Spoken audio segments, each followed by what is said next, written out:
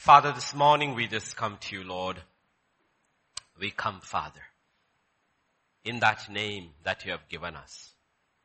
The name above every other name. The name before whom every knee will bow. At that name, every tongue will confess that Jesus is Lord. We come in that name. We thank you that you have given us the right to use that name and to come to you in that name. And I pray, Father, this morning, your presence would overshadow us. That you would touch our ears with that blood of your precious Son. That we may hear what you have for us today. It may not be the same for each one, but you have something for everyone. Help us to hear, Lord. Touch our eyes, O balm of Gilead, that we may see what is hidden in your word. The mystery of the gospel. Those hidden for ages from the saints that went before us. But in these last days has been made known to us by the very Spirit of God. Open our eyes, Lord. Speak to us. Teach us. Empower us that we may walk in what you speak. For in Jesus' name we pray. Amen, amen, amen. We've been looking at two sides of marriage. One, between a man and a woman, and above all, which is restricted to this life. Because Jesus said there is no marriage in heaven. So all those who are planning to get married in heaven better get married now. Because he said there is no marriage in heaven. Okay, it's only the wedding feast of the Lamb. Okay. And then even more is the marriage of Christ and his church. So even if you have decided to be single, please listen, because Christ's bride is the church. Okay. They overlap. And those who are married, listen carefully, because he is the way. He's shown us how to live together as husband and wife. He has shown us how to build a home. Connected with that, last week, we had looked at a few steps. The first thing I said was, 3 times in the New Covenant, once in the Old Testament, the Bible says, the just shall live by faith. Live by faith.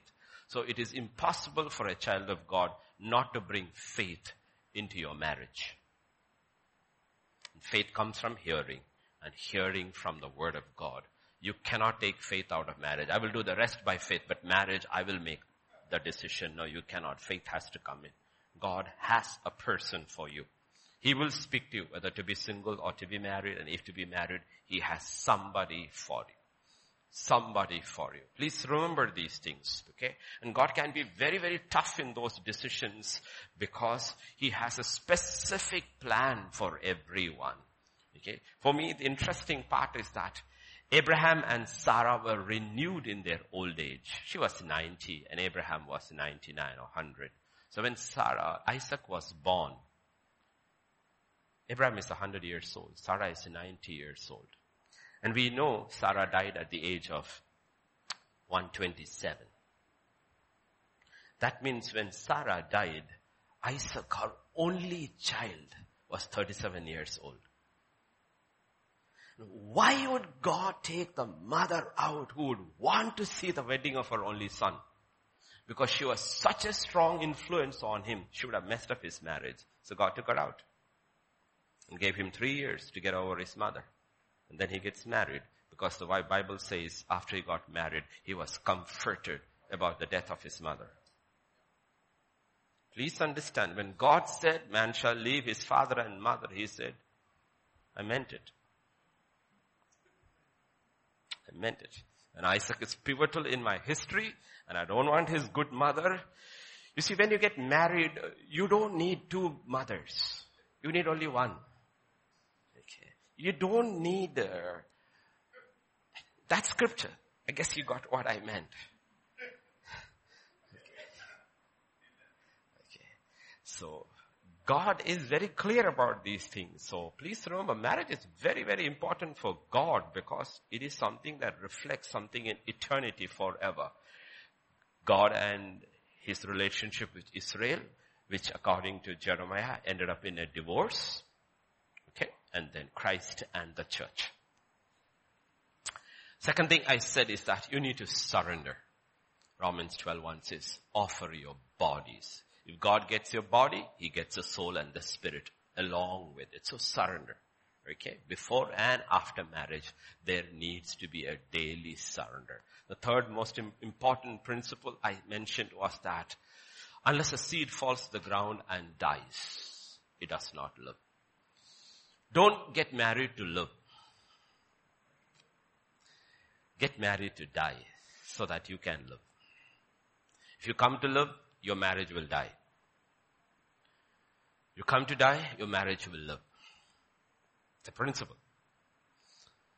Next thing I told you is for those who are unmarried, friendships are important. Cultivate right relationships. Otherwise you will get unequally yoked. The crowd you move in is important because ultimately you will be marrying somebody whom you met, whichever setting. So be sure you move with the right crowd. If you're a chicken, you walk around with ducks, you will get married to a duck.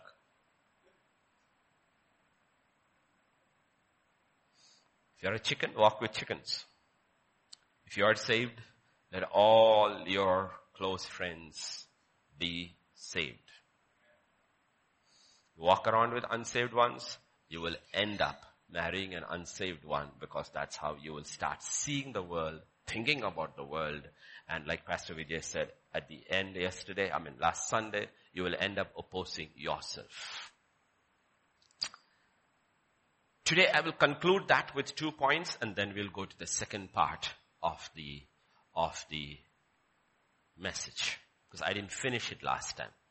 Ephesians chapter 2 and verse 10. That's the first verse I have for today, right? For we are his workmanship. Whose workmanship? Created in Christ Jesus. The actual Greek word, from that comes the word poem. If you know literature, the highest form of literature is poetry. The highest form of literature is not fiction. It's not short stories. The highest form of literature is poem.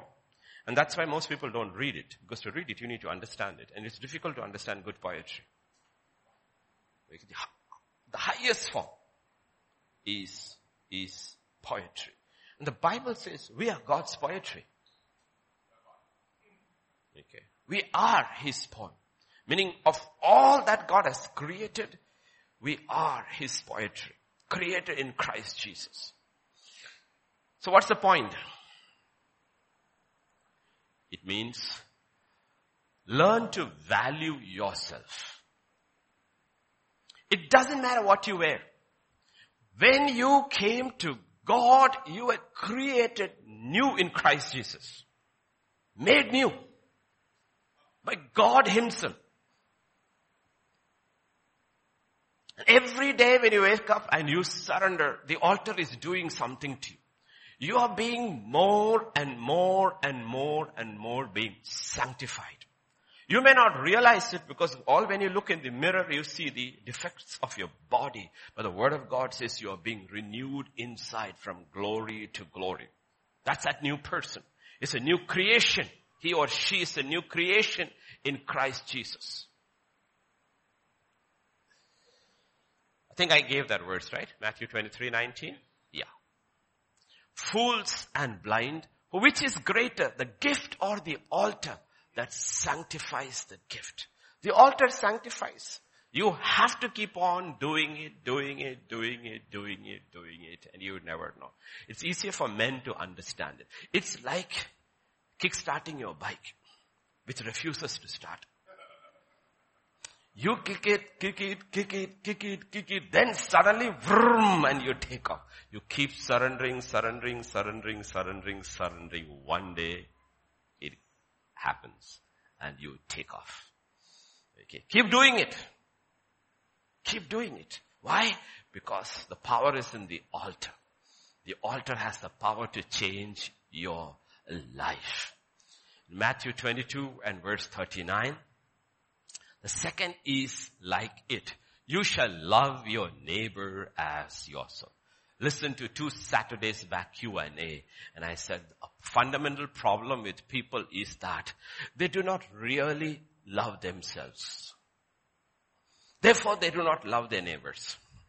You need to learn to love yourself as God loves you. You need to have a real good estimate of who you are in. We are not talking being a narcissist. No, we are not talking about a genuine evaluation of who you are in Christ Jesus. Because, why is it so important? Nobody else will value you higher than you value yourself. If you demean yourself, the world will demean you. If you look down upon yourself, the world will look down upon yourself. So you need to have a genuine evaluation of who you are in Christ Jesus. And the price that was paid for you, for your redemption. You know why? Otherwise you will throw yourself away. To the first man or the woman that comes around. Because you don't value yourself. Put a price tag on your life. Put a price tag on your marriage. You know what? I will not sell myself short or cheap. God has got a man for me. God has got a woman for me. I am willing to wait. I'm willing to wait. Have a good, okay? You need to have a true estimate. Don't overvalue yourself either. Okay? The reason is that if you get anything cheap, you don't value it. One of the fundamental things which parents need to teach children. You know why children don't value anything now? Because you got it all cheap, free. A generation has changed. A generation back. You got nothing cheap. You got nothing cheap. You got it, you had it. And you're very, very careful how you handle what you had because you knew the next set came only a year later. If you get something cheap, you will not value it. So if you give yourself away cheap, the other person will not value you. Remember this. Okay. Remember the price that was paid for you was not cheap. You and I were not redeemed by gold or silver. We are redeemed by the most precious, if you want to use the term, object or material ever. The blood of God's own Son. His very life, His soul was poured out. So be very, very careful about these things. Okay. So, and the final thing for today before we go to the next part is Ecclesiastes 3 and verse 1. And then Hebrews 6:12. To everything there is a season, a time for every purpose under heaven. There is a time in God's calendar. We don't go by the Julian calendar. We go by the Jesus calendar. Go to office by the Julian calendar. But make your decisions in life according to the Jesus calendar. God has got a time and a purpose. That's why Isaac was willing to wait. Jacob was not willing to wait. And he goofed up. Isaac was willing to wait. And his marriage is one of those best marriages you will see in the kingdom of God. One of the best marriages because he was willing to wait. There is a time for every purpose under the heaven. Last 2 Saturdays we've been looking at time. If you haven't listened, find time to listen about time. Okay. Hebrews 6:12. That you do not become sluggish. Imitate those who through faith and patience inherit the promises. God has a promise for you. At your appointed season, He will bring that man or a woman in your life. It is God who said it is not good for man to be alone. It's He who said. So wait. By faith and patience. You need patience. Okay. Don't look at the clock or the other clock, the biological clock. Don't worry about all that. Okay. If you go by the biological clock, Sarah's clock had shut down. Needles were not moving at all. God wound it again and started it. And we have Israel as a result, a nation that will be there all eternity. One nation. That name will never be taken out of ever history, temporal or eternal. A nation called history, which actually came through the womb of a woman who was dead. So don't worry about biology. Just see that you move in God's timing. Pray to be at the right place, at the right time, with the right person. Right? You can be at the right place and the time is wrong. We saw that yesterday. Jerusalem is a wonderful place to be in. But at the spring, when kings go to war, if you stay at Jerusalem, you will fall in Jerusalem. So pray, Lord, right place, right time, I meet the right person. You will make it come to pass. Trust for a miracle. Because He's still a matchmaker. Trust for a miracle. Okay. And one beautiful example in the Bible, not about marriage, but how God does, is Luke chapter 2 and verse 25. Behold, there was a man in Jerusalem whose name was Simeon. This man was just and devout, waiting for the consolation of Israel, and the Holy Spirit was upon him. And it had been revealed to him by the Holy Spirit that he would not see death before he had seen the Lord's Christ. So he came by the Spirit into the temple. And when the parents brought in the child Jesus to do for him according to the custom of the law, he took him up in his arms and blessed God and said, you see, we don't know where he was, but he had been given a promise. Patiently he's waiting. He's been told, you will not die until your eyes have seen Jesus. You know what? He was somewhere else. But on that appointed day when Jesus was brought as a baby into the temple, the Holy Spirit moved him, said, go. Right place, right time. He meets the right person. He takes the baby and says, now my eyes have seen. Let your servant depart in. So you look over there. You will see there is a God. Trust the Spirit of God. Listen to the voice of the Spirit of God. Believe in the promises He gives you and wait. Most difficult thing for man to do is wait. Wait. Wait. Be still and know that I am God. Now we will go back to today's message, and we go back to the text we had begun with, Ephesians chapter 5, verse 31 and 32. For this reason man shall leave his father and mother and be joined to his wife, and the two shall become one flesh. So it's about those who are married and those who want to get married. And this is a great mystery, but I speak concerning Christ and the church. This is for everybody, whether you're married or you don't want to get married. Okay. So there is marriage between two individuals, and then there is marriage between Christ and the church. So it applies to everybody.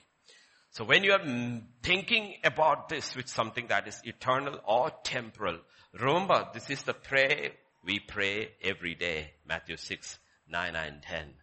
In this manner, therefore pray, our Father in heaven, hallowed be thy name. Your kingdom come, your will be done on earth as it is in heaven. If that's your prayer, how would it be in heaven? So let it be in my life.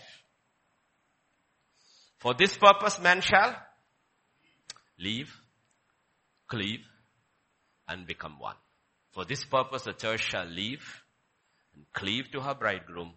Christ and the church shall become one. As it is in heaven, let it be on earth. So once you have made the right choices, trust God. Okay? Trust God. It's very serious. Like I said, wedding is for a day. And for wedding, you have planners. Wedding people plan for weeks and months and spend money like water for a day. Nobody really prepares for marriage, which is for a lifetime. If people gave the seriousness of what they took for the wedding and applied that same seriousness for marriage, all marriages would thrive. God is not a wedding planner. He's a marriage planner. So you have to remember the seriousness of how God looks at marriage, because it's about his son and his bride. Therefore, marriage is called a covenant in the Bible. It's called a covenant. When God entered into a relationship with Israel, he called it a covenant. We call it now an old covenant because there is a new covenant. If the new covenant wasn't there, it would still be called the covenant. So God, when he enters into a relationship with Israel as a nation, looks at her as a woman, he calls it a covenant. When Christ enters into a relationship with his bride called the church, he calls it a covenant. A new covenant, he says, through the blood. Marriage is called a covenant. Remember all of our weddings we use, it is not to be entered into lightly, but fearfully, with reverence. Why? Because of the nature of a covenant. The conditions of a covenant. Turn with me to Genesis chapter 15, where the first covenant is made with a man. God makes. With that covenant, you have both the old covenant and the new covenant with that man. Because in Genesis 15, Abraham, who's the father of the uncircumcised believers and the circumcised believer, God makes a covenant. And in him is the old covenant and the new covenant. So God tells Abraham about the seed he would have, basically talking about Christ. He says, Lord God, how shall I know that I will inherit it? He said to him, bring me a 3-year-old heifer, a 3-year-old female goat, a 3-year-old ram, a turtle dove, and a young pigeon. Then he brought all these to him, cut them in two, down the middle, placed each piece opposite the other, but he did not cut the birds in two. He did not do that. And then, it came to pass when the sun went down and it was dark that behold there appeared a smoking oven and a burning torch that passed between those pieces. On the same day, the Lord made a covenant with Abraham. Not a contract. Not a contract. He made a covenant with Abraham. This is the beginning of covenants. A marriage covenant. The beginning of a marriage covenant. God and man. Now to understand this covenant, we need to go to the book of Jeremiah, where Jeremiah explains what does this covenant mean. I will give the men who have transgressed my covenant, who have not performed the words of the covenant which they made before me, when they cut the calf in two and passed between the parts of it.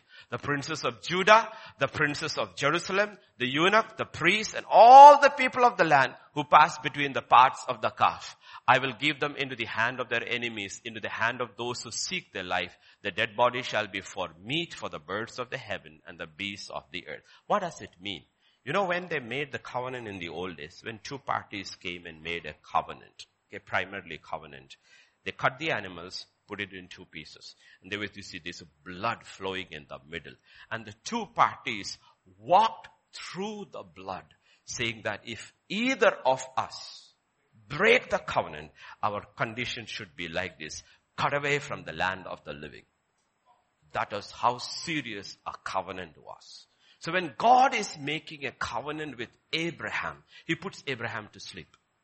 He does not allow Abraham to walk.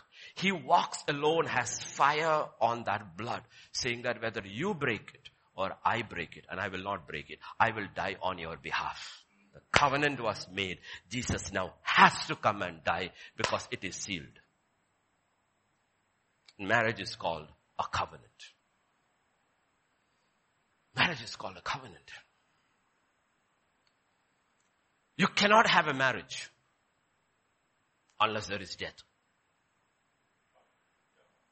There is death. Something has died. Something has died. That's how serious God is about it. In a contract, two people come together based on mutual gain. And if there is no gain and there is only loss, the contract is dissolved. But in a covenant, two people come together for loss and not for gain. Each person is willing to suffer loss. Each person is willing to suffer loss. That's the difference between a contract and a covenant. And marriage has become a contract.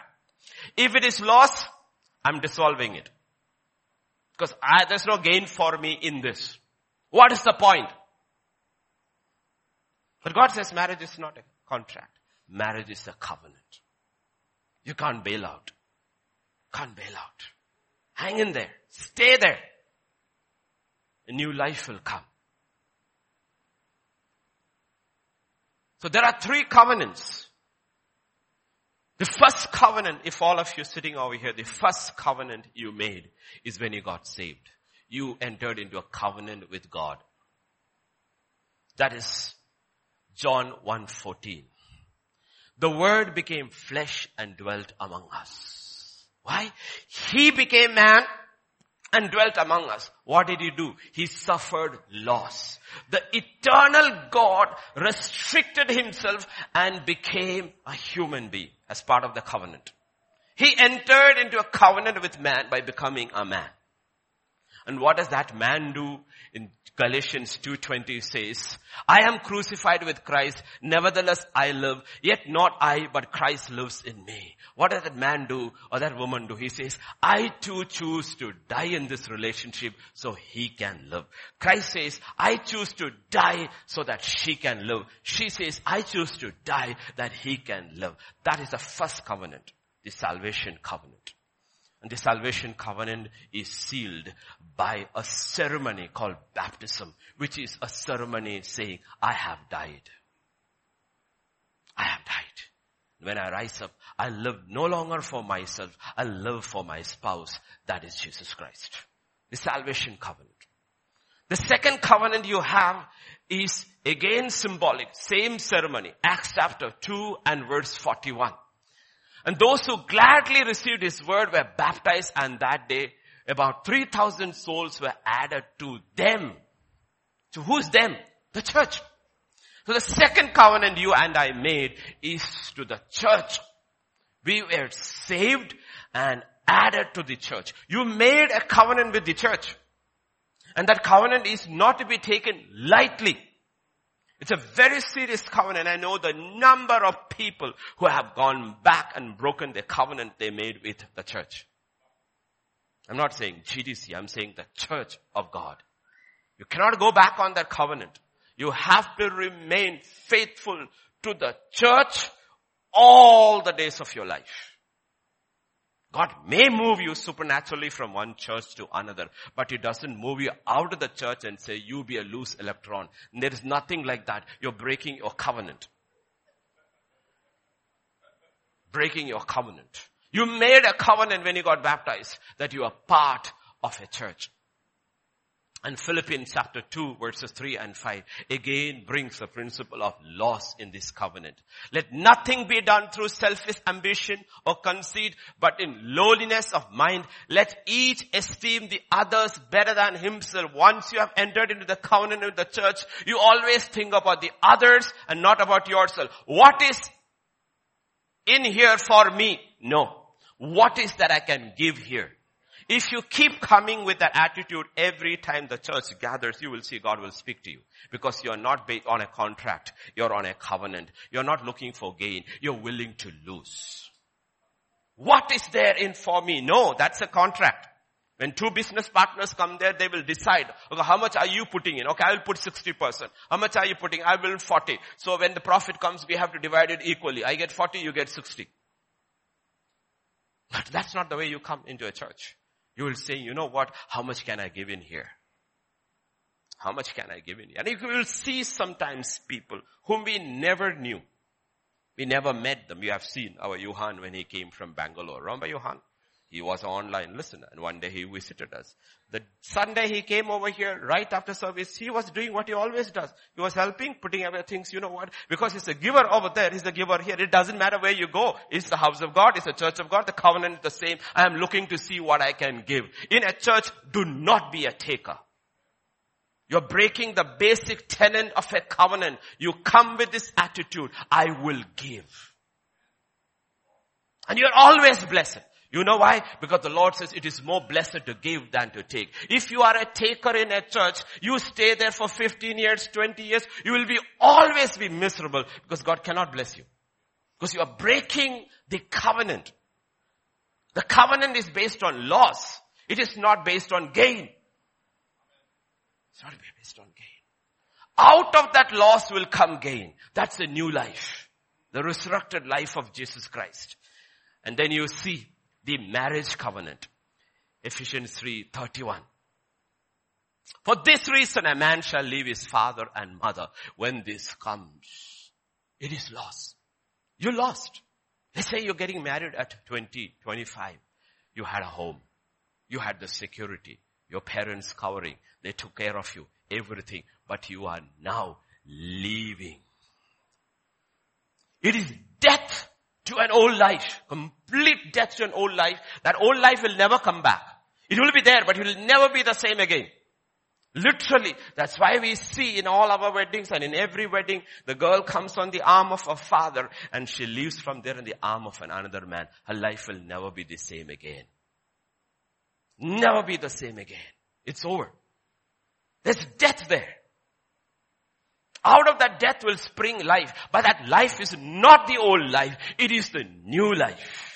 Your old life died when you came to Christ. And the life that you live now is a new life. The old life died when you made a covenant with the church. And the life now you live is a new life that you always put the church first. Something has changed. You put the church first over there. Not first in everything, but the church comes. Unlike the other things, whenever the church is gathering, you realize, okay, you know what? I'm not engaged in something. I'm not at office. You know what? I'm going. But that was not your old life. That's a new life. Your salvation changes your life. Your covenant with the church changes your life. Your marriage radically changes your life. And Paul puts it about covenant and life and death this way in 1 Corinthians chapter 15. Why do we stand in jeopardy every hour? I affirm by the boasting in which I have in Christ Jesus our Lord, I die daily. I die daily. Why should I die daily? Because I made a covenant to die and not to live. And if I live, He lives through me. He lives through me. Did you see that? Die to a new life, a resurrection life. Did I give you verse 32? Oh, I didn't give you verse 32. Verse 32 is there. That's important. That's why I was looking for that. If in the manner of men I have fought with beasts at Ephesus, what advantage is it to me if the dead do not rise? Let us eat and drink, for tomorrow we die. You know what he's talking about? He says, after I got saved and Christ called me, my life changed. It was not the same. Every place I had to go, I had to literally fight wild men. Why? Because I died to the old life. Old life, those people would have been my friends. In the new life, they are my enemies. And I'm fighting them every day for the sake of the gospel. My life has radically changed. I have died to the old life. It's a new resurrection life. And it is true everywhere. You have to fight the beasts in your life. The old man's nature is the nature of an animal. Pastor Vijay preached on Wednesday.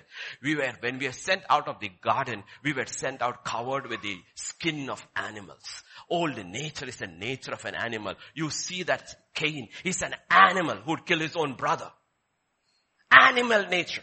And you know, when you enter into the covenant, you have to kill that. You have to die to your selfishness. My way, my way, my way, my way, my way. That's the animal in you. You will have to fight them every day. And tell God first, Lord, have your way, your way, your way. You will have to fight wild beasts in your Ephesus before the new resurrection life can come. Understand how serious it is, because like I said, whether you get married or not, it does not matter. The principle applies. You are either married to the church and you're married to Christ, even if you're not married to a woman or a man, the covenant stands. You have a covenant personally with God. You have a covenant with the church. When you get married, you have a covenant with a person. And marriage is a covenant. In Ephesians 5 and verse 32 about this covenant, this is what Paul says. This is a great mystery. This is a great mystery. It's a secret. It's a mystery. As young children, they all like reading mystery novels. Why? It grips their attention. They sit at the edge of the seat. They realize some people can't handle it, so they go to the end and solve it. What is the mystery? Abigail is smiling from there. Okay. What is this mystery? You know that? The covenant, the marriage is a mystery. Some people say, Lord, my marriage is not a mystery, it is history.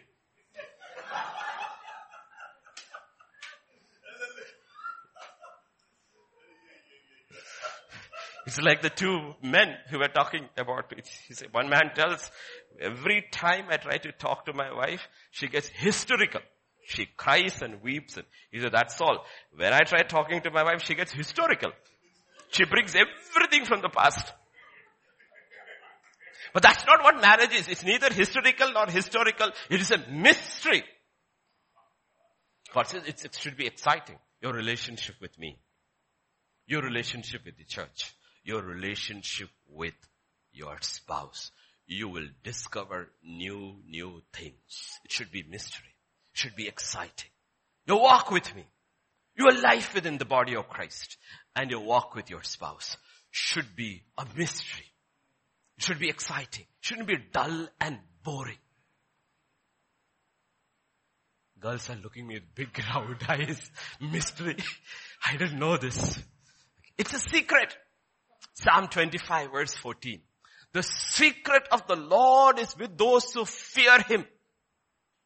And He will show them His covenant. He put the mystery and the covenant together.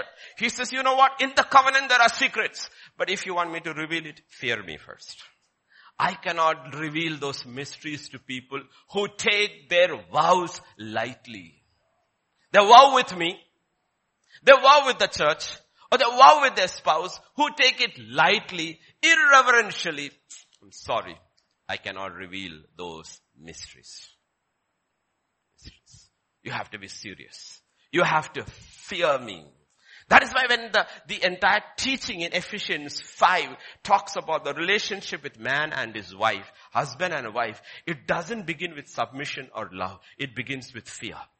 Ephesians 5 and verse 21. Submitting to one another in the fear of God so that He can reveal to you and to me the mysteries of the covenant.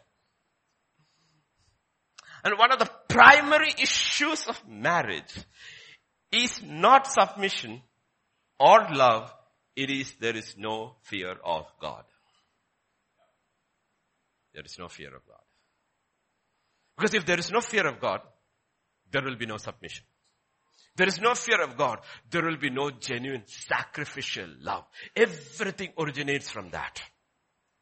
Everything. God is not able to release the mysteries of the covenant you have with the church because He says there is no fear of God. He says, I have even more things to tell you about myself. But He says there is no fear of God. So it begins with something. He has a covenant. He has secrets. And He says, I want you to fear me. Psalm 50 verse 4 and 5. He shall call to the heavens from above and to the earth that He may judge His people. Gather my saints together to me, those who have made a covenant with me by sacrifice. Now He brings three things together. He brings covenant. You cannot have covenant without sacrifice. And He brings mystery. And He says they are all together. If you have a covenant, there is sacrifice. And that's what Paul says. Why did God give so much revelation to Paul about the church and about God unlike any other man? Because he died daily. He was a living sacrifice. He died daily. Not my will, your will be done. Not my will, your will be done. Try that in your marriage. you will discover mysteries. You will bring out things which you never knew existed in your spouse. We actually say in English, you bring the best out of the other person, which was never known because there was no sacrifice, there was no covenant, and therefore the mystery was never revealed. But it's only possible if there is sacrifice, if there is a death. Whether it is a church, ask the people in the church who have chosen to die to themselves and made every attempt possible to be with the church when they could have been elsewhere. They died to themselves and we became part of the church. You will see they know more about God than any one of us because things have been revealed to them. Whether it is with God, whether it is church, or whether it is in a marriage, it's a mystery. And there is sacrifice. And God reveals it to them, those who fear Him. So please keep this in mind. There is a covenant. If there is a covenant, there has to be a sacrifice. In the new covenant, it is a living sacrifice. It is not a dead sacrifice. It is a living sacrifice. And there is mystery and then there is revelation. And what happens as a result? Ephesians chapter 3 verse 8 to 10. To me who am less than the least of all the saints, this grace was given that I should preach among the Gentiles the unsearchable riches of Christ, and to make all see what is the fellowship of the mystery which from the beginning of the age has been hidden in Christ, who created all things through Jesus Christ, to the intent that now the manifold wisdom of God might be made known by the church to the principalities and powers in the heavenly places. Did you get the? It is a loaded 3 verses. He's saying, you know what?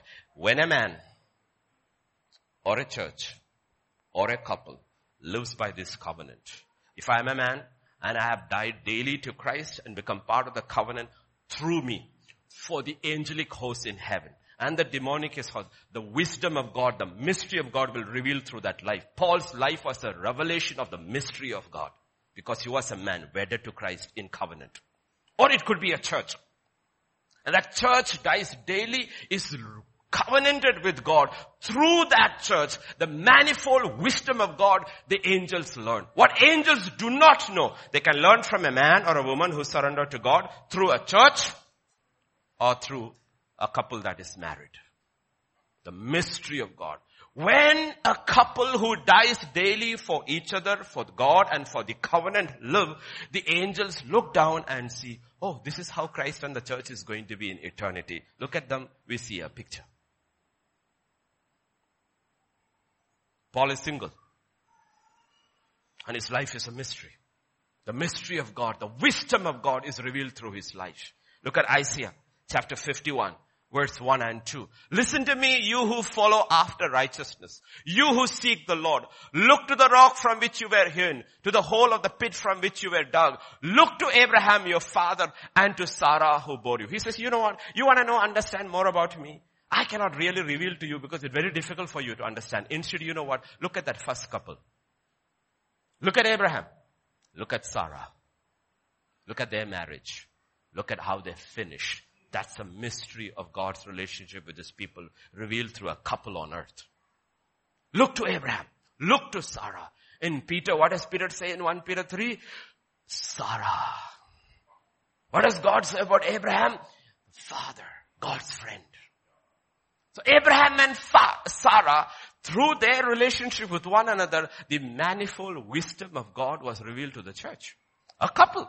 Paul, a single man. That's what I'm saying. Whether you are single, whether you are married, or whether you are a church. The primary purpose is this mystery of Christ. The manifold wisdom of God should be revealed not only to each other. Even the angelic hosts are learning from us if we are willing. They learn from us. They don't know everything about God. It's the unsearchable wisdom of God. They don't know. They may see Him in whatever way, but they don't understand Him. How do they understand Him? Through man. The man who is surrendered, the couple that is surrendered, and the church that is surrendered. The wisdom of God is revealed. That's why God put such a serious premium on marriage. You take it seriously and God will give you a serious spouse.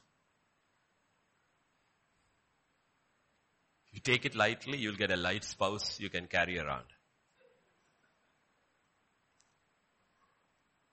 Ephesians 5 and verse 31. For this reason, man shall leave his father, cleave to his wife, and the two shall become one. That's a mystery. How does two become one? How does Christ and the church become one? How does a believer in Christ become one? That's a mystery. How is it possible? How is it possible? How can God become one with man? It's like saying, give me the ocean. I'll fill my cup with it. Only God can do. How can God become man? Become one with man? How can Christ marry the church? How can two different individuals, one from another home, another setup, a girl from another home, another upbringing, how can they two become one? How is it possible? It's a mystery, but it is possible. You have to learn that mystery. And it is only learned by sacrifice. It is only learned by surrender. Surrender. Even if you are hearing something today, understanding something today, it's only because you chose to come here and surrender.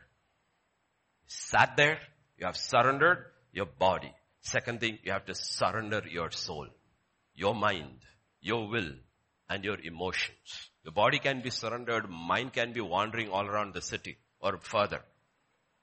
There has to be a surrender. There has to be a death to everything else that concerns life. Martha could sit there, would be in the same house where Jesus is teaching, but her mind was not surrendered. Her body was in the house. Her body was serving God, but her mind was serving anxiety.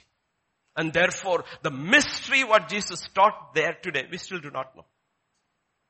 The only thing we know is one thing God said. You know what? There is a woman here sitting at my feet, surrendered. And I will teach you a mystery that will never be taken away from her. That's the way you should be. One thing you need so that the mystery can be revealed. That's why you have to take it seriously. More than anything else you do in life. Anything else you do in life. When you come to God, there is surrender. And there is sacrifice. You know what? There is reverence. There is fear. There is awe. You know what? God will speak to you. God will speak to you. One word from God is worth 10,000 hours of teaching from Pastor James. One word you hear from him. Not even 10,000. You can put it into infinity. One word. You hear from God. So please understand, as we talk about a home, or whether we talk about a church, both are homes and both are families. We talk about institutions and we talk about organisms. Now, you all work in companies. Okay, what's the company you work in? Okay, I can't pronounce it. I will pick up Maersk. David is sitting over there with Maersk and Standard Chartered. It's an organization. In organization, you have what is called an organizational unity. It is outward. It is outward. Outward. Some companies have uniforms and they give you a tag. You go, scan, you get it. It's an outward organizational unity for a particular purpose. That unity, the minute you get out, that unity is gone. It's only for a particular purpose. It is an outward organizational unity. And in so many places down the centuries, the church has become an organization. We have an outward unity, and the minute you step out of the door, it is gone. The next time you come in your uniform is on Sunday. Church is not an organization. Church was never an organization. Because your body is not an institution. Your body is not an institution. It's not an organization. It's an organism. The unity you have in your body is not an institutionalized outward unity. The unity of your body is much more internal. When the internal unity is gone, you are sick. There may be somebody who is sick today. You do not see because outwardly you see the institutional unity. But you may be sick inside because internal unity is gone. The church, your marriage, the church, it's not an institution. It's an organism. If you don't accept the internal unity, you will never become what God wants you to become. Either your marriage or the church. Look at how Paul puts it across in Ephesians chapter 4, verse 15 and 16. He doesn't speak in terms of an organization. He speaks in terms of a body, organism. But speaking the truth in love may grow up in all things into him who is the head, Christ, from whom the whole body joined and knit together by what every joint supplies according to the effective working by which every part does its share, causes growth of the body for the edifying of itself in love. Every part. When you are sick, some part of your body has stopped supplying. Mahendra, some part of the body stopped supplying. And you fall sick. Every part of the body has to supply. Because it's an organism. It's not an institution. It's not an institution. Every part has to supply. Let's look at how he puts in Colossians 2 and verse 19.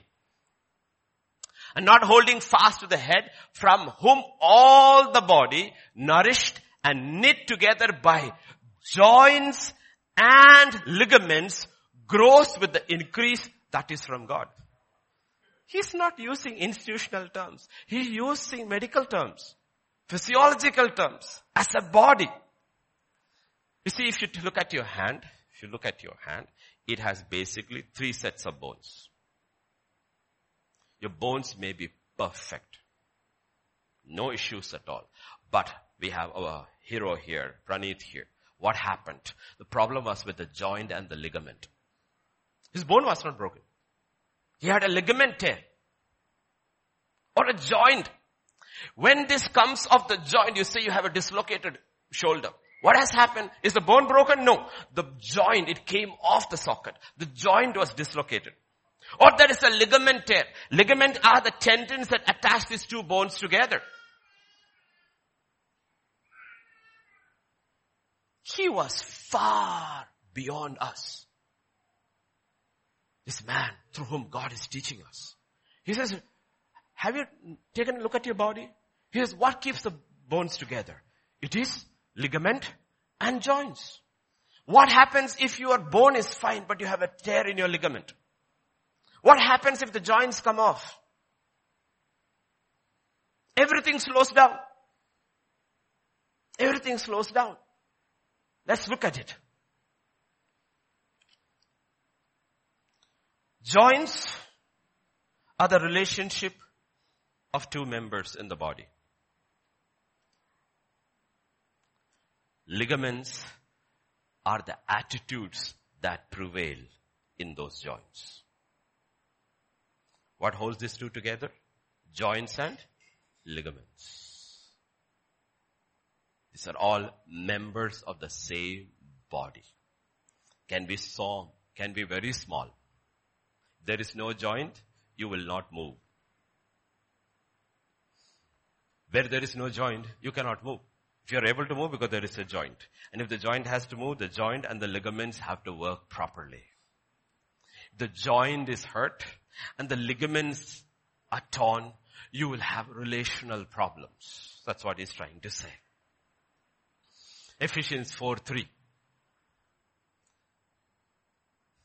Endeavor to keep the unity of the Spirit in the bond of peace. Know what the ligament is here? It is peace. That's why Scripture says, pursue peace with all men. What happens in a marriage? When the husband and the wife fights, what goes? Peace goes. There is a ligament tear. Now they are not moving properly. They're not moving properly. And the problem is when the husband and the wife fight, which also happens to be the father and the mother, the rest of the body gets affected. Rest of the body, affected. The children are affected. You know why? Because there is a ligament tear. There's a joint tear. And there is no movement.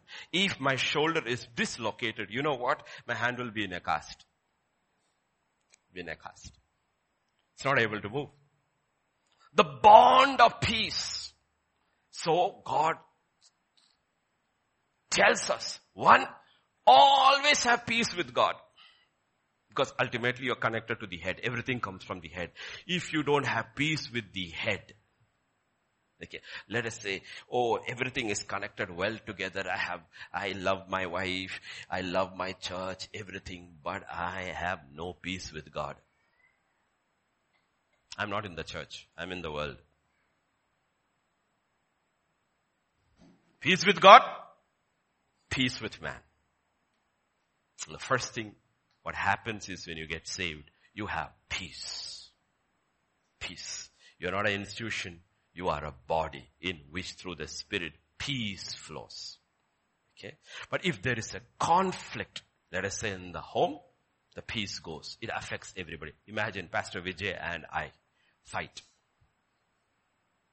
That happens in so many churches. So many churches there are problems. The problems is not so much with the congregation. The problem is with the leadership. If there is a problem in the leadership, it affects the church. In 14 years, we have no problems in the church and every problem has been solved because there have been never a fight between the two of us. Never. Not even once. Never. No fight. We have two pastors who have never fought. And I believe in God, never will fight. So it doesn't affect the church. If the parents walk in peace, automatically the peace flows into the children. And the children who don't want that peace, like the prodigal son, may go and then want to come back with his tail between his legs. Because you realize your going out did not disturb their peace. Because they still have peace with each other. They have peace with God. Now you want to enter that peace, come back. Come back. That's how it works in a home. That's how it works in a church. But if we lose our peace, then groups will join. Church splits into two groups. The Mallu group, the Telugu group. That's how churches are. All kinds of groups. Can you identify in your body which is the Telugu part and the Mallu part? There's nothing like that. One body. The funny thing is that wherever he goes, they start asking him, are you Mallu? But wherever I have gone, they have never asked me, am I Telugu?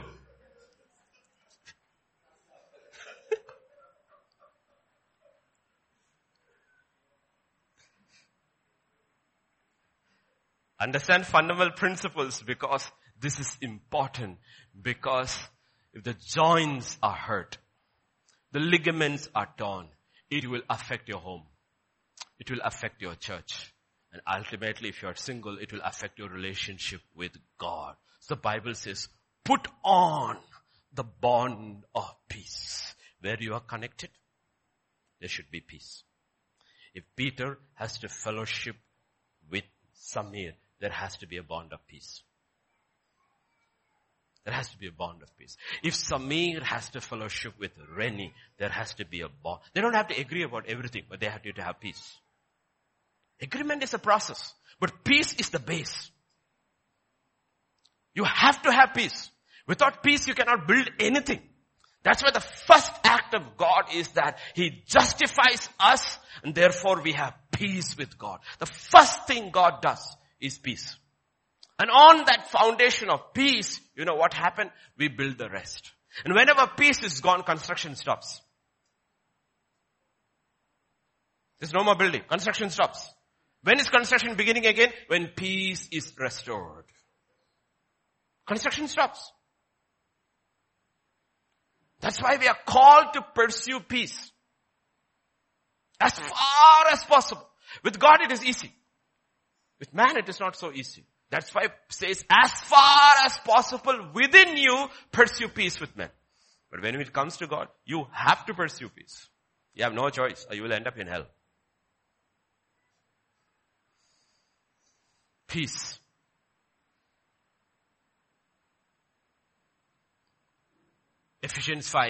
Colossians 3 and verse 14. But above all these things, put on love, which is the bond of perfection. Joined? Bond is joined. Above all, more than peace. Above all, what do you need to have? Love. Now we have small babies here. We have a baby called Rima. We have a baby called Gracie. We have a little one called Atira. You know what?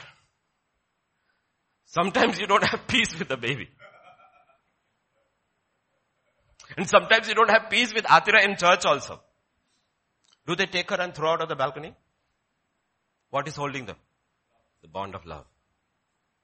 You can do whatever you want. You cannot let me sleep through the night. You can disturb me because of some bubble in your stomach. You know what? Because I love you so much, I will stay up and I will carry you back and forth and back and forth. You give me no peace, child, at all. But you know, I am bound to you by love. The church is bound in love. Bound in love. Peace. Love. Understand? That's how you know you belong to a church. Not because you got your name in the register. Your name in the register means nothing. The only place where your name counts actually is a register in heaven, which is called the Lamb's Book of Life. Don't worry if you have no name on any register on earth. It is irrelevant. There's one book there. There your name should be there. But how do you know you belong? You belong. How do you know? Marriage is a ceremony. Wedding is a ceremony. The certificate doesn't make you married. That's only for the government. For thousands of years, there was no certificate. God brought Eve to Adam and he conducted the wedding and then he gave them a certificate. What did he write on fig leaves?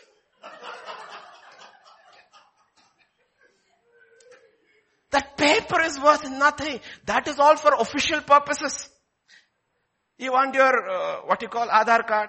You want your ration card. You want your passport. Show your certificate. That's all. You want a joint account. Show your certificate. Otherwise that paper is worth nothing. What is a real marriage? Real marriage is this. You're bound in love. You're bound by peace. Bound by peace. So many marriages have become an institutional organization. They're bound outwardly like an institution. They have an institutional bond outside. But inward there is no unity. You know what it means? Abigail, come here. These are all young girls. Abigail, come here. Come, Abby. You're the child. When they step out of the house, they hold hands. Institutional bond. When they come to church, they come together. Inside house, they are fighting all the time. Understand, when a marriage becomes an institution, it is put together outwardly, not inwardly. Is your marriage an institution or organization? Or organism? Sit, honey. What's your marriage? It's an institution. You go in, you swipe in. What are you? HSBC employee. Evening, you swipe and come out. Are you HSBC employee? No. You're a free man. Is that your marriage? Is that your marriage? Is that your church? So you come on a Sunday morning, hallelujah, praise the Lord, brother. Institution. When you go out, are you still a Christian? Do you have the guts to greet each other that way in your office and not be ashamed? I worked with the army as a chaplain. And when there were believers, drivers, when they saw me, they said, praise the Lord, sir. They were not ashamed. And when they're believer officers, they always saluted and said, praise the Lord, sir. They were not ashamed. That's how they did. Even in the army. Those born again, spirit-filled soldiers were not ashamed of who they were. They knew they were a soldier. But they knew they were a Christian. Are you ashamed? What is an institutional outward unity? Is there inward unity? We have to work at that inward unity, which comes from peace. You have peace with one another. You have peace with God. And above all, put on the bond of love. And what is love?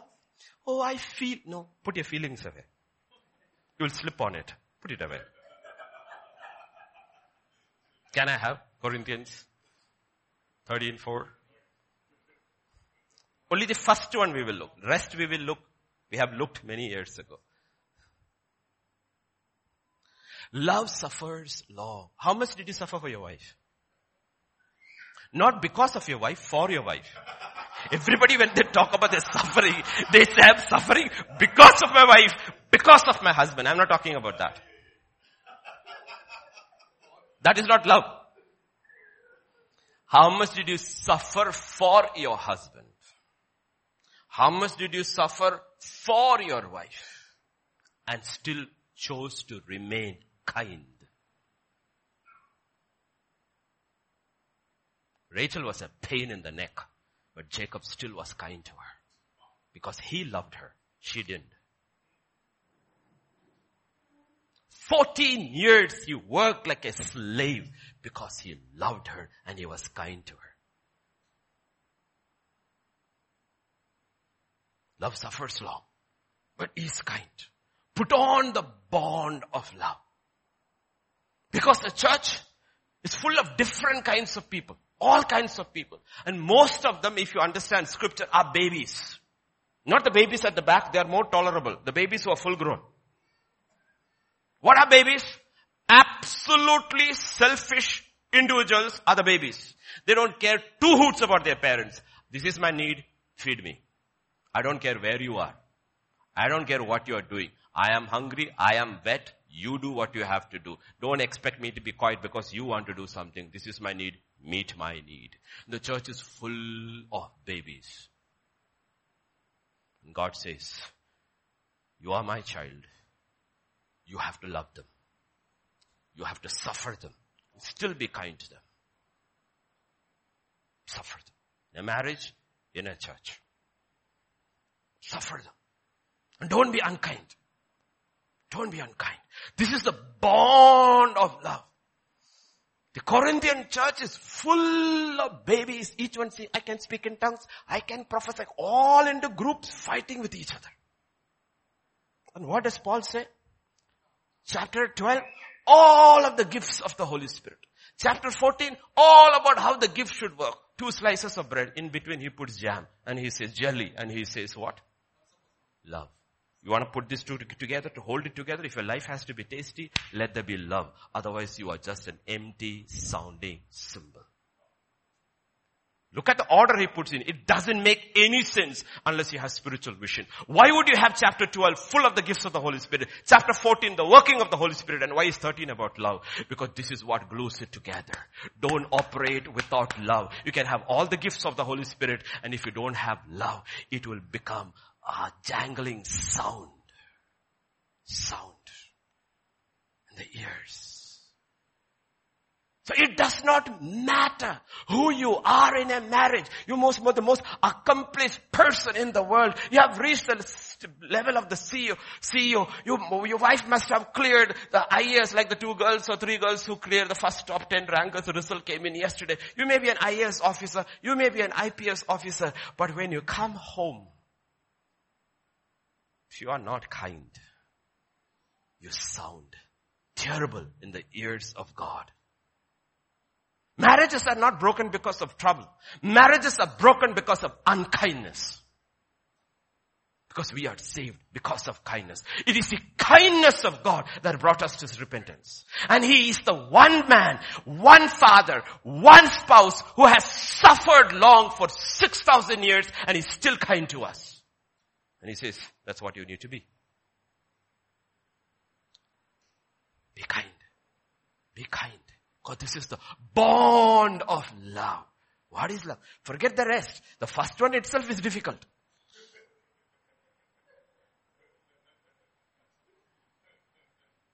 First one. And that's what marriage is. That's what the church is. There are only 2 entities here. My relationship with God, my relationship with the church, and our relationship in a marriage. And you cannot take it lightly because it's a mystery. And I'm talking about Christ and the church, says Paul. Ephesians 5:21. Yeah, I didn't give you 21? Yeah. Submission. It's an attitude. It's a ligament. Submitting to one another. Peace, love. Submission is an attitude. You think your marriage will survive if you don't submit to one another? Because in most marriages, people are on the highway because they don't get my way. For this purpose, man shall leave his father and mother, cleave to his wife, and shall become one. And the fight begins. Which one?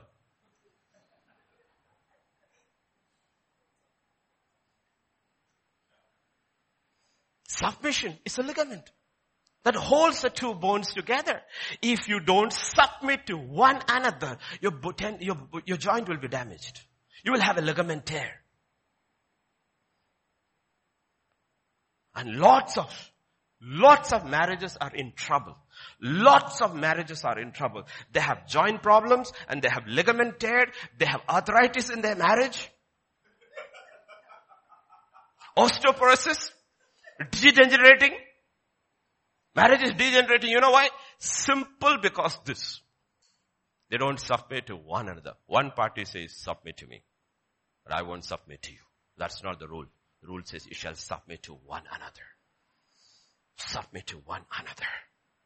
Verse 25. Husbands, love your wives. If only God had stopped and put a full stop there, all the husbands would have been happy. But then he said, just as Christ loved the church. And people are upset.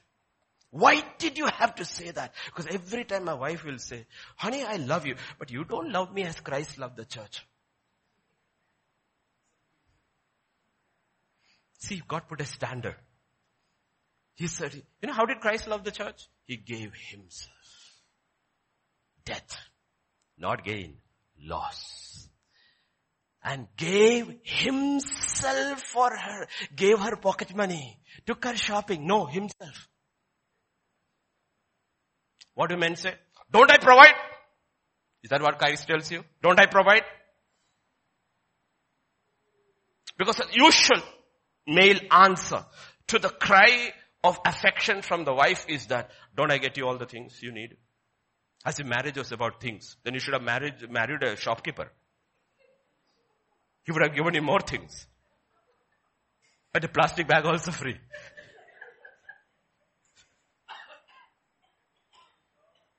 That's not what the Bible says. The simple question is here. Husbands, have you given yourself? Have you given yourself? Have you given yourself? Yourself. I've given her everything except myself. God says, that's not a marriage. That's a contract. Have you given yourself?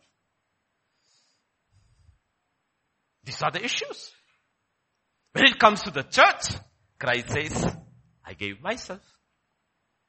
Every drop in my body, blood, my entire soul was poured out for you.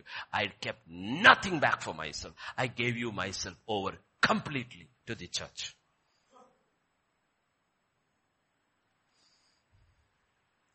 And in return, God says, church, do you submit to me? Do you submit to me? Though they are mutually exclusive, you have to put them also together.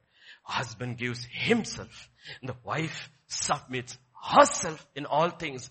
You know what is happening? 2 people have died.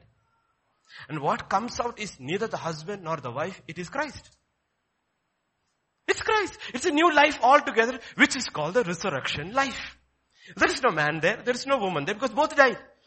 Man died by giving himself. She died by submitting in all things. Ultimately what comes us is a third person. That is Christ. Which holds a marriage together. And therefore you die daily. Who dies? The husband dies, the wife dies, so Christ can live. And Paul as a bachelor understood it. He says, I die daily. I no longer live. But Christ lives in me. But this life that I live by the faith of the Son of God. Same individual principle, you bring it to the home. And you take the same principle, bring it to the church. Next Sunday, if you get ready and says, you know what? I am going to die. You know what? I want to sleep till 8 o'clock. But you know what? Today is the Lord's day. It's not my day. It's not even my day. It's called the Lord's day. It's not my day. It's not Sunday. It's the Lord's day. You know what? Even this day belongs to Him, especially unlike the other days. I'm going to set it apart for Him. I'm going to die to myself. You know one thing I'm going to do? I'm going to be in the house of God before time. You know what I'm going to do? I am not going to wait even for the worship team. I will worship from home and go worshiping. You know what? I don't want to live. I want to die. I want Him to live. You come to lose. You will not go from here empty. You gain. What do you gain? You gain Christ. You gain Christ. That's what God is talking about. There's only one life that will be acceptable in eternity. It is the life of God. The life of God will not be manifested in anybody unless you're willing to die. It will not be manifested. You can't have two lives. You can have only one. Either I live or Christ lives. If I live, Christ dies. If I die, Christ lives. If both try to live, that means you have two heads. That means you're a monster called Hydra.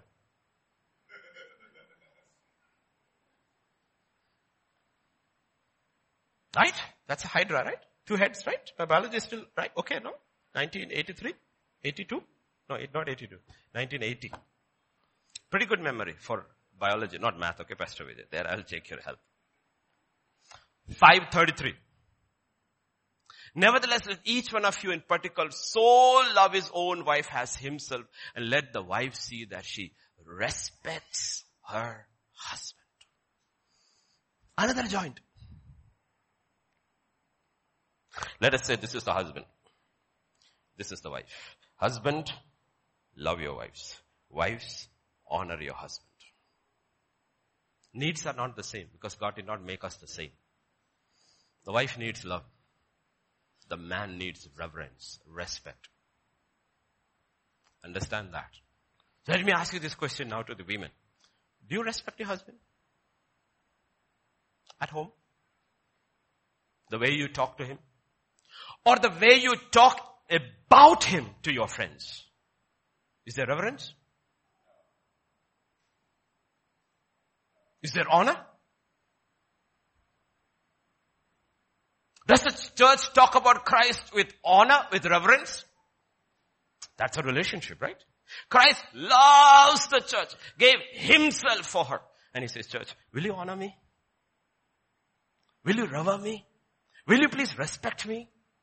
The same thing God brings into the home and says, husbands, would you love your wives as Christ loved the church? And he tells the wives, would you please honor? Would you please respect him? Because man doesn't want love. He wants honor. Needs are different. Man doesn't want a bunch of flowers. He doesn't want his wife to call him honey. He's not interested in those things. The only thing that sticks in his mind is that she disrespected me. She dishonored me in the home and outside. And if you don't revere your husband, you don't respect your husband, you know what? It will stick. Why? That's the way he was made. That's the way he was made. And the same thing applies. You can come here, do whatever you want over here, but the Spirit of God knows whether you are honoring Christ or not. And we have not honored him here, the Spirit just departs. Every other activity is irrelevant if there is no honor. Because he's worthy of all honor and glory and power and praise because of who he is, the office. When it comes to man, the office and the man may not match, but still the office stands. Because the office was not given by man, it was given by God. Honor. Understand, young ones, before you get married. Get it right. Get it right. 1 Peter chapter 3, 1. Wives, submit to your own husband. Your own husband. Submit. See, these things don't change. Whether it is Paul who's writing or Peter who's writing, the relationship is the same. And you bring it to the church. Church, submit to Christ. He's your own husband. Submit to Christ. Wives, submit to your husband. And then, we don't have to read the whole thing. Yeah. Next verse I gave you 5. For in this manner in former times the holy women who trusted in God also adorned themselves, being submissive to their own husband. Joint is working well. No joint pains. No need for balm or icy. No need. It's moving well. You know why? It is bound by submission.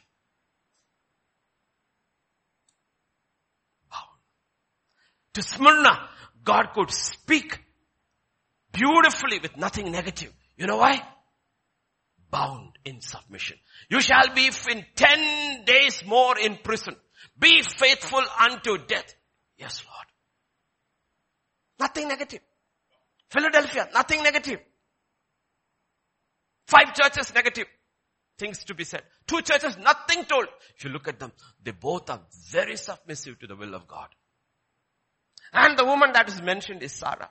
Sarah, don't look at today, look at the culture they were living in. Sarah, we are going to Egypt. You are beautiful. They may kill me for your sake. So you say, you are my sister. Yes, Lord. Yes, Lord. Not once, twice. Sarah, the Lord spoke to me. What? About Isaac. What about Isaac? It's time to get him married? No, he said, take him. 3 days journey. And I have to offer him as a sacrifice. Yes, Lord. Yes, Lord.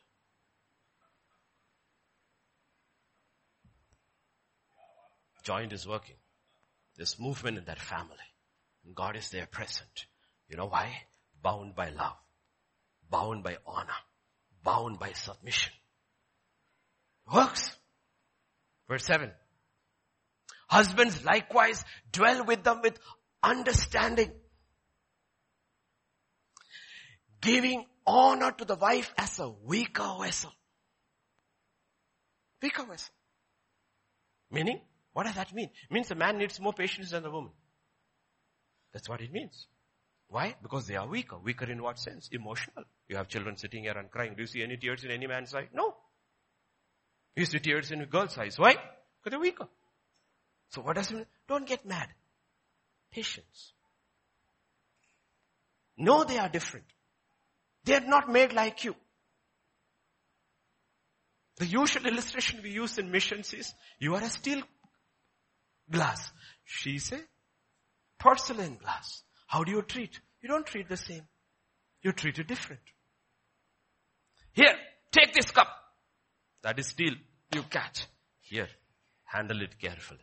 When God made woman, He put a sticker on her back. Handle with care. Fragile.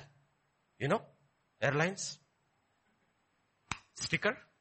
The people who are on those lines, they know it. They take it and put it aside because it has come fragile. That's what God is talking about. Giving honor. What kind of an honor? Honor as to a weaker vessel. Understand her sentiments. Understand her sentiments. So woman deserves honor. Man deserves honor. That's a different kind of honor. That's the honor of headship. The honor of lordship. The honor of woman is completely different. It's the honor of headship or lordship is the honor of a vessel that is emotional. Made emotionally weaker. So her needs are different. Her sensitivities are different. He says honor her that way. And why? Because never forget this.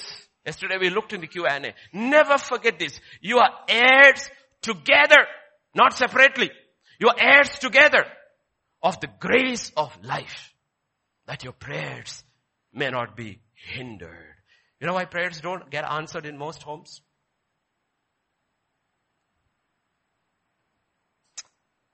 That's next Sunday. Because Even in prayer, everything spiritual, headship is with man. Man is the one who has to pray. The woman prays. The man is the one who leads in everything. And the man's relationship with his wife is not right. God will not listen to your prayers. And you will walk around with no breakthrough. Most of the problems you face in life is not outside. It is inside. Because our prayers don't go higher than the roof. It just comes back and hits us on the head. That's why we are depressed. If it had gone up, we wouldn't be depressed. Now, I'm not talking about those who have spouses who are unbelievers. I'm talking about general. If the spouse is an unbeliever, then the believing spouse, the woman, if her husband is not a believer, she has to take, but very carefully, not leading, but slowly, strategically from behind pushing. Very careful. Even if he's an unbeliever and he wants to stay, he's still the head. Be very, very careful about this because offices matter. Ephesians chapter 6, verse 1 to 3. Children, obey your parents in the Lord, for this is right. Honor your father and mother, which is the first commandment with a promise, that you may be well with you and you may live long on the earth. After that, so this is the order. God says, man, love your wives, honor her as a weaker vessel. Wife, honor him and submit him to him in all things. When you live that way, there will be hardly rebellion in children. Because what they see is the father loving and honoring his wife. What he sees the mother reverencing and submitting to the father. And there is no room for rebellion because when the father disciplines, the mother does not interfere. There's no room for rebellion. How does it work? What is the family bound with? Peace, love, reverence, honor, submission. The children grow. Children grow.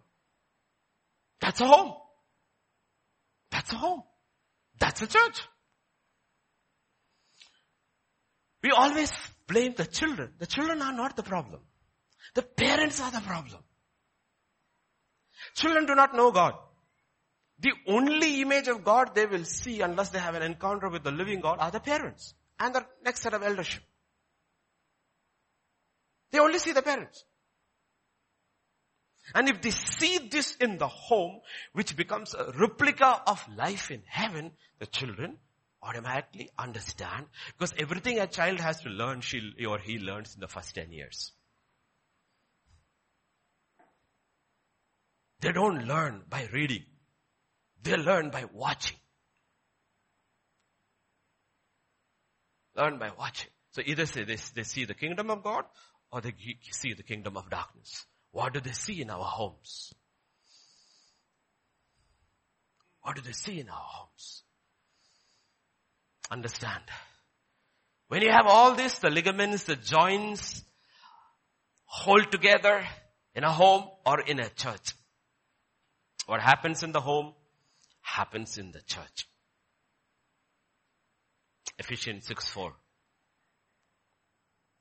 And you fathers, do not provoke your children to wrath, but bring them up in the training and the admonition of the Lord. Who is it addressed to? Fathers, not the mothers. To the fathers. 1 John chapter 2, verse 13. I write to you, fathers. Both in the church or in the home, because a church is a composition of many homes. Okay? Both to the home and both to the church, it is written to the fathers.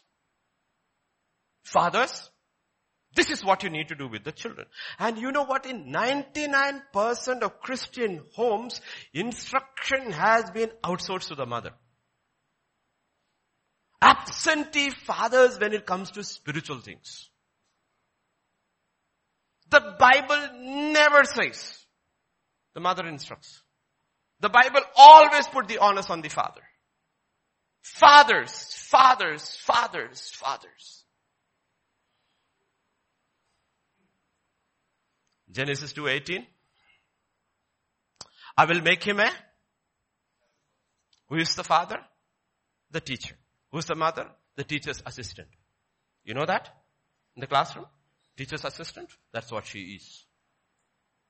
They're working together. One idea, one plan, one aim, one ambition. You know what? We are instructing our children. But you know the difference between the teacher and the assistant. The assistant steps in only when the teacher is absent.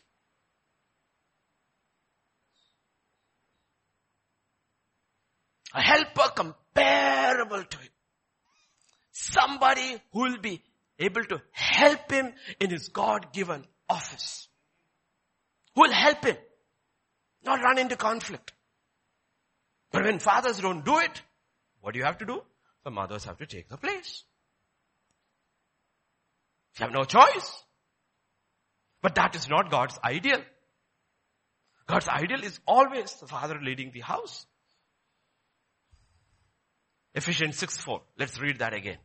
You fathers, what should you not? Provoke your children to wrath, but bring them up in the training and the admonition of the Lord. Now you go to the parallel portion in the book of Colossians 3:21. Fathers, do not provoke your children lest they become discouraged. Two things I mentioned. Be very careful. You don't cause either discouragement or rebellion in your children. The way you instruct. Two ways children react. Either they become rebels or they are very depressed. You know why? It's because either the father is missing or the father is very hard. And the mother doesn't help. Two things. Understand what Bible talks is very, very clear because this is not the wisdom of man. This is the wisdom of God. A generation becomes rebels or a generation goes into depression is because instruction was not received or instruction was so harsh and they were provoked either to rebellion, that is wrath, or they were provoked into depression. The problem does not lie with the children. The problem lies with the parents. Either it's absentee fathers, or conflict in the home, or fathers who are like the law and not grace and truth. Problems. Wrath, discouragement are the two results if the instruction goes wrong. And God is a father. God is a father. Genesis 4:6. God said to him, why are you angry? Why is your face fallen? Two things immediately. First child. The first child in the universe. And the heavenly father comes and says, you are angry. You are depressed. Wrath. And I did not provoke you.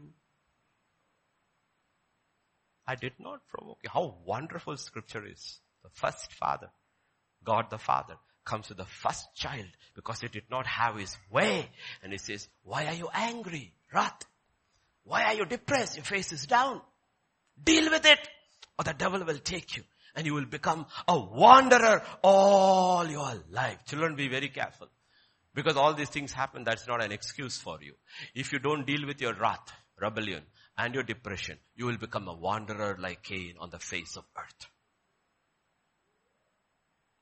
None of these things gives you license to do what you want. Everybody has their role in the kingdom of God. And that's where you have to be careful. That's why we need discernment. No two children are the same. Whether at home or at church. Cain is different. Abel is different. The first two children. Absolutely different. In their nature, in their behavior, in their profession, in their acts. Everything different. So when you discipline your children, you need to be very, very wise and use discernment. Because one discipline that can make a child could break the other. It's not the same way. That's how God deals. God deals as a father. And most of you sitting over here have two children. And every one of the father or mother you ask, they are absolutely different. Here I have one sitting here, Abigail and Emmanuel, like pea and pod. They are not the same. Joanna and Aman, they are totally different. All the children are different. And you need the wisdom of God how to deal with them. That you don't provoke them to wrath or you provoke them to discouragement. You cannot have one cap fits all. Does not. The home. It's all given to the Father. Deuteronomy 6:4-9. Hear, O Israel, the Lord our God, the Lord is one. Are they one or are they three? One? Or are they three? They are three who are one. Are you married? Are you two or are you one? Hear, O Israel, the man and his wife are two. Did God say that? So they are one. Hear, O Israel, the God who is triune is one. It begins there. See, if they are three, then they will have division in the counsel they gives us. There is unity in the counsel of the entire scripture because the three are one. There is no discord among them. There is no disagreement because them. They are one in unity. And the same thing happens in the home. When the father and mother in Christ are in unity, the discipline follows. There is no discord. There is no discord. Now what it says, you shall love the Lord your God with all your heart, with all your soul, with all your strength. And these words which I command you today shall be in your heart. You shall teach them diligently to your children. Shall talk of them when you sit in your house, when you walk by the way, when you lie down, when you rise up. You shall bind them as sign on your hand. They shall be as frontlets between your eyes. You shall write them on the doorposts of your house and on your gates. Who is it told to? The fathers. To the fathers. All the men sitting over here, married, unmarried. It is all told to the father. Be very careful, he says. The word of God should be lived out in your house. That's what it means. Not to put it on your head and this thing and write scripture and make on that. No. It says you live it out. Because children are visual creatures. They see. They're able to see whether you are true or you are a fake. Live it out. Walk it out. Work it out. Again repeated. 11 and verse 41. Therefore you shall lay up these words of mine in your heart, in your soul, bind them as a sign on your hand. They shall be as frontlets between your eyes. You shall teach them to your children, speaking of them when you sit in your house, when you walk by the way, when you lie down, when you rise up. You shall write them on the doorposts of your house, on your gates, that your days and the days of your children may be multiplied in the land of which the Lord your Father to give them like the days of heavens above the earth. You know the only place in verse 21, he brings heaven down to earth in the home. He says, if you walk by my word, you are one. And you walk according to my word, your home will be a slice of heaven on earth. Your church will be a slice of heaven on earth. The only place guaranteed, the only promise you have where we can bring heaven down to earth is the home. And it's entirely dependent upon how you run your home. How the ligaments and the joints work. That's why we say don't take it casually. Don't take it casually. Know the truth. Only thing, if you messed up, don't worry. You always can start again, all over again. But only thing is that there are only two blocks to a restoration of any relationship.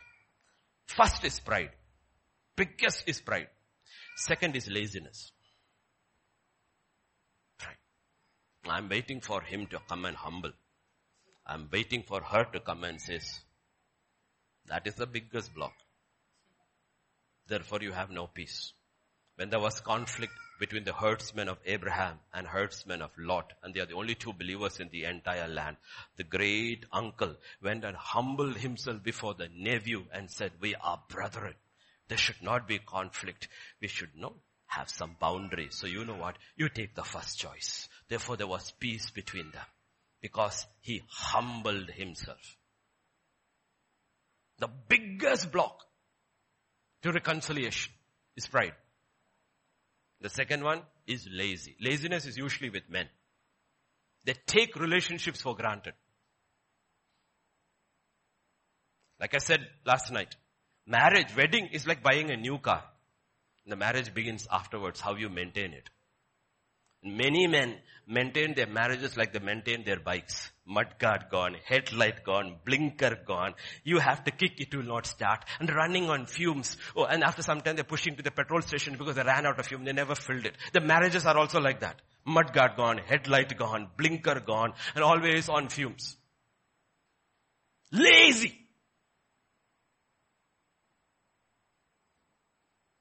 To kill a marriage, all you need to do is be lazy. And pride.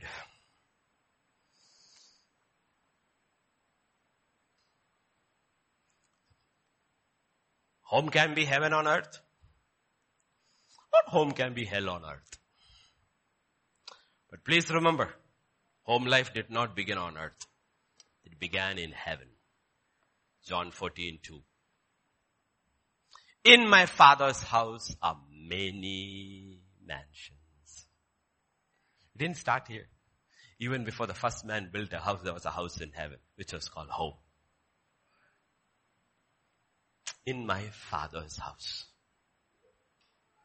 In my Father's house. Do you see how important this home is? How important this family is? How important the church is? Everything else will go.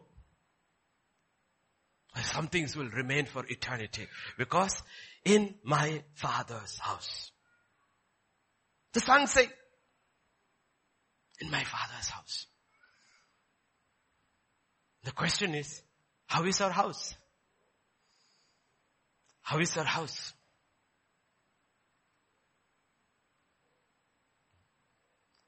Is there fellowship in the house? Is there communication in the house?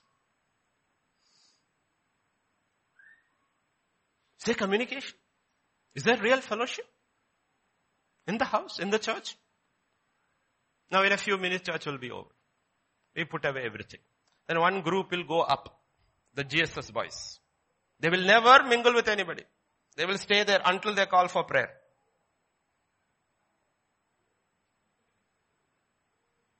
I have watched them week after week after week after week. They will not mingle. Though some of them were here from the day the church started. Why? Why do you struggle to fellowship? Like we said yesterday, doctrine is pointless without fellowship. The purpose of doctrine is fellowship. Doctrine cannot stand on its own. It's like the pillars of this building. What's the point of the pillars without walls? You don't go and sleep in the patio. You sleep in the house. What makes the house different from the patio? It is the walls. The purpose of all doctrine is to see that we have rules how we fellowship. But the entire purpose of a home and a church and heaven is fellowship. Fellowship. Fellowship. Fellowship. That's why this order. Doctrine. They gathered daily for the apostles. Doctrine and fellowship and breaking of bread. You see, fellowship and breaking of bread goes together. That is why we are one of the few churches in this city. From the beginning till today, we offer you a time to come and eat after service. Not just here, there too. Spend your time till evening, as long as you want. Why? It is scriptural. That is how bond is made. Yesterday I said, right? Eat breakfast, eat fast and go. Lunch at school. And then I get a video where the little one said, one message the little one remembered. What is that? Grandpa said, eat supper slowly and talk as much as you want. That is why it is called Lord's Supper and not Lord's Breakfast. Children will pick what you think they don't hear. They heard very well. Fellowship. Communication in the house. Is there? Because that's a ligament. That's a joint. When there is no communication, they don't work well. They don't work well. And that's what happens in a church too. The church can only offer a platform. But you have to make use of the platform. It's your choice. And there is sacrifice in it. And you have to be a giver in that. You have to give yourself over. Not just be a taker. If you're always a taker, you know what? You will get tired.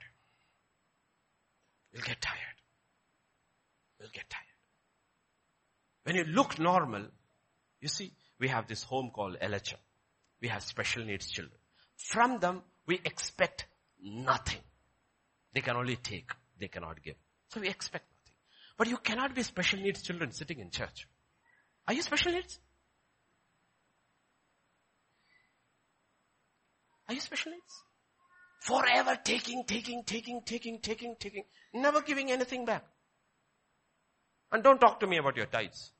Don't talk to Modi about taxes.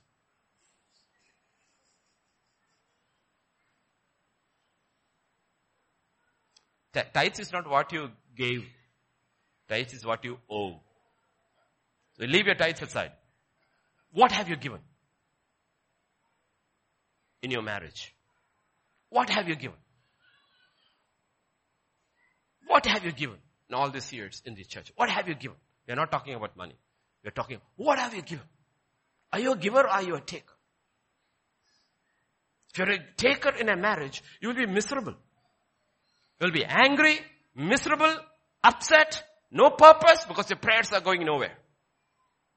But if you are a giver in a marriage or in a church, heavens are open for you. Open heavens. Open for you. These are things that hold a church together. These are things that hold a home together. Wherever you live. If you open your eyes and look around, there's always something to give. There's nobody who is here who has nothing to give. You always have something to give. Always something to give. If you have nothing to give, right, take the names of all the people in the church and say, Lord, I have nothing to give. You know what? I'm going to set apart every day this much time to pray for my people. I'm going to pray. And I want to pray. And I want to pray for them. You have become a giver. Otherwise you will be miserable. Miserable. But that's not what a kingdom of God is. For he himself said Paul in the book of Acts, it's more blessed to be a giver than to be a taker. Giver than a taker. Right now, you sat and you took. As soon as benediction is over, the time begins for you to give. For you to give. It begins for you. Your time begins. 3 hours you took. Now your giving begins. And you have to ask, Lord, what can I do here? What can I do through the day to keep giving? You know what? You look in the church, you look in history, you look in the kingdom of God, you look in homes. Givers are always happy. They are content. They are always content. You know what? You can never give out without an infilling.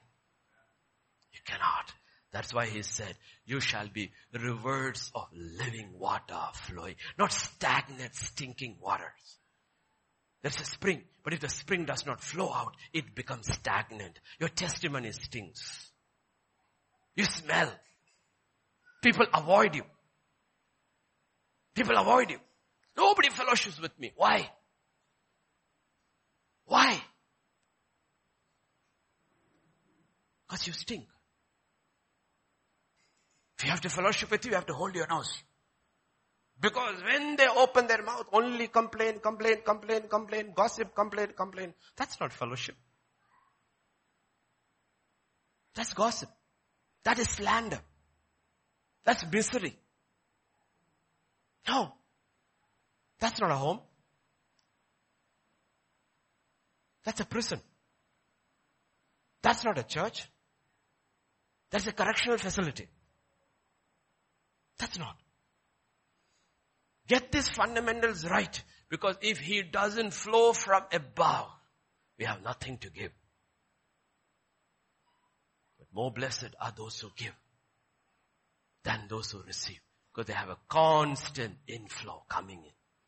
Constant. Whether you are young or whether you are old, it does not matter. When God spoke to Samuel, he spoke to him when he was giving.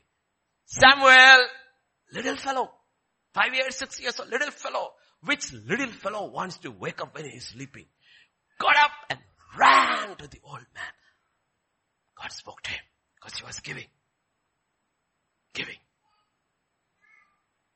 David was recognized as the champion of Israel because he was taking bread for his brothers. He was giving. Joseph's destiny changes because he went looking after his brothers who hated him. He was giving. Destiny changes for givers. Destiny is stagnant for takers. And fellowship is giving. Marriage is giving. Because Christ is giving. And he gives. What is the song that we sing? He gives. And he gives. And he gives. And he gives. You will never run out of resources if you are a giver. Never run out. Because there is the overflow from heaven into your lives. He who has will have even more. For what? To give. To give. Shall we stand? Shall we pray? Father, this morning we just come to you, Lord. We have heard. All of us have to repent. For often we were takers. Or most of the time we were takers. We were not givers. We were in wrath. We were discouraged. We refused to die in a marriage. We refused to die in a church. We lived and our witness stank.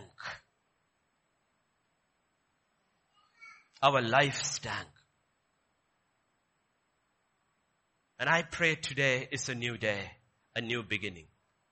And I pray as we come and we surrender, the altar will sanctify the gift. You will put away all those attitudes. You will help us to work at it. One day at a time to work at it. First in our homes. Then in our church. Then when we go out to our workplaces, there too. For you said you shall be my witnesses. In Jerusalem, in Judea, in Samaria, and to the ends of the earth. You said it's more blessed to give than to receive. The more we give, the more we become like you. The more oneness we will experience with you. As the God of Israel is one, church and Christ will be one. For Christ is a giver. The church is a giver. And they are one. I pray this message will saturate our hearts and our minds. Filter through. It is not easy to die. It's easier to live. That's the old man. But Father, we should be able to say one day, like Paul, I die daily. And Christ lives in me. Thank you, Father. Thank you. As we go into a new week and a new month, I pray the hand of God would rest upon all your children. Help us to be like you. Thank you, Father. Thank you, Lord. For in Jesus' name we pray. Amen. The grace of our Lord Jesus Christ, the love of the Father, the fellowship of the Holy Spirit, rest and abide with each one of us. Amen. Amen. Amen.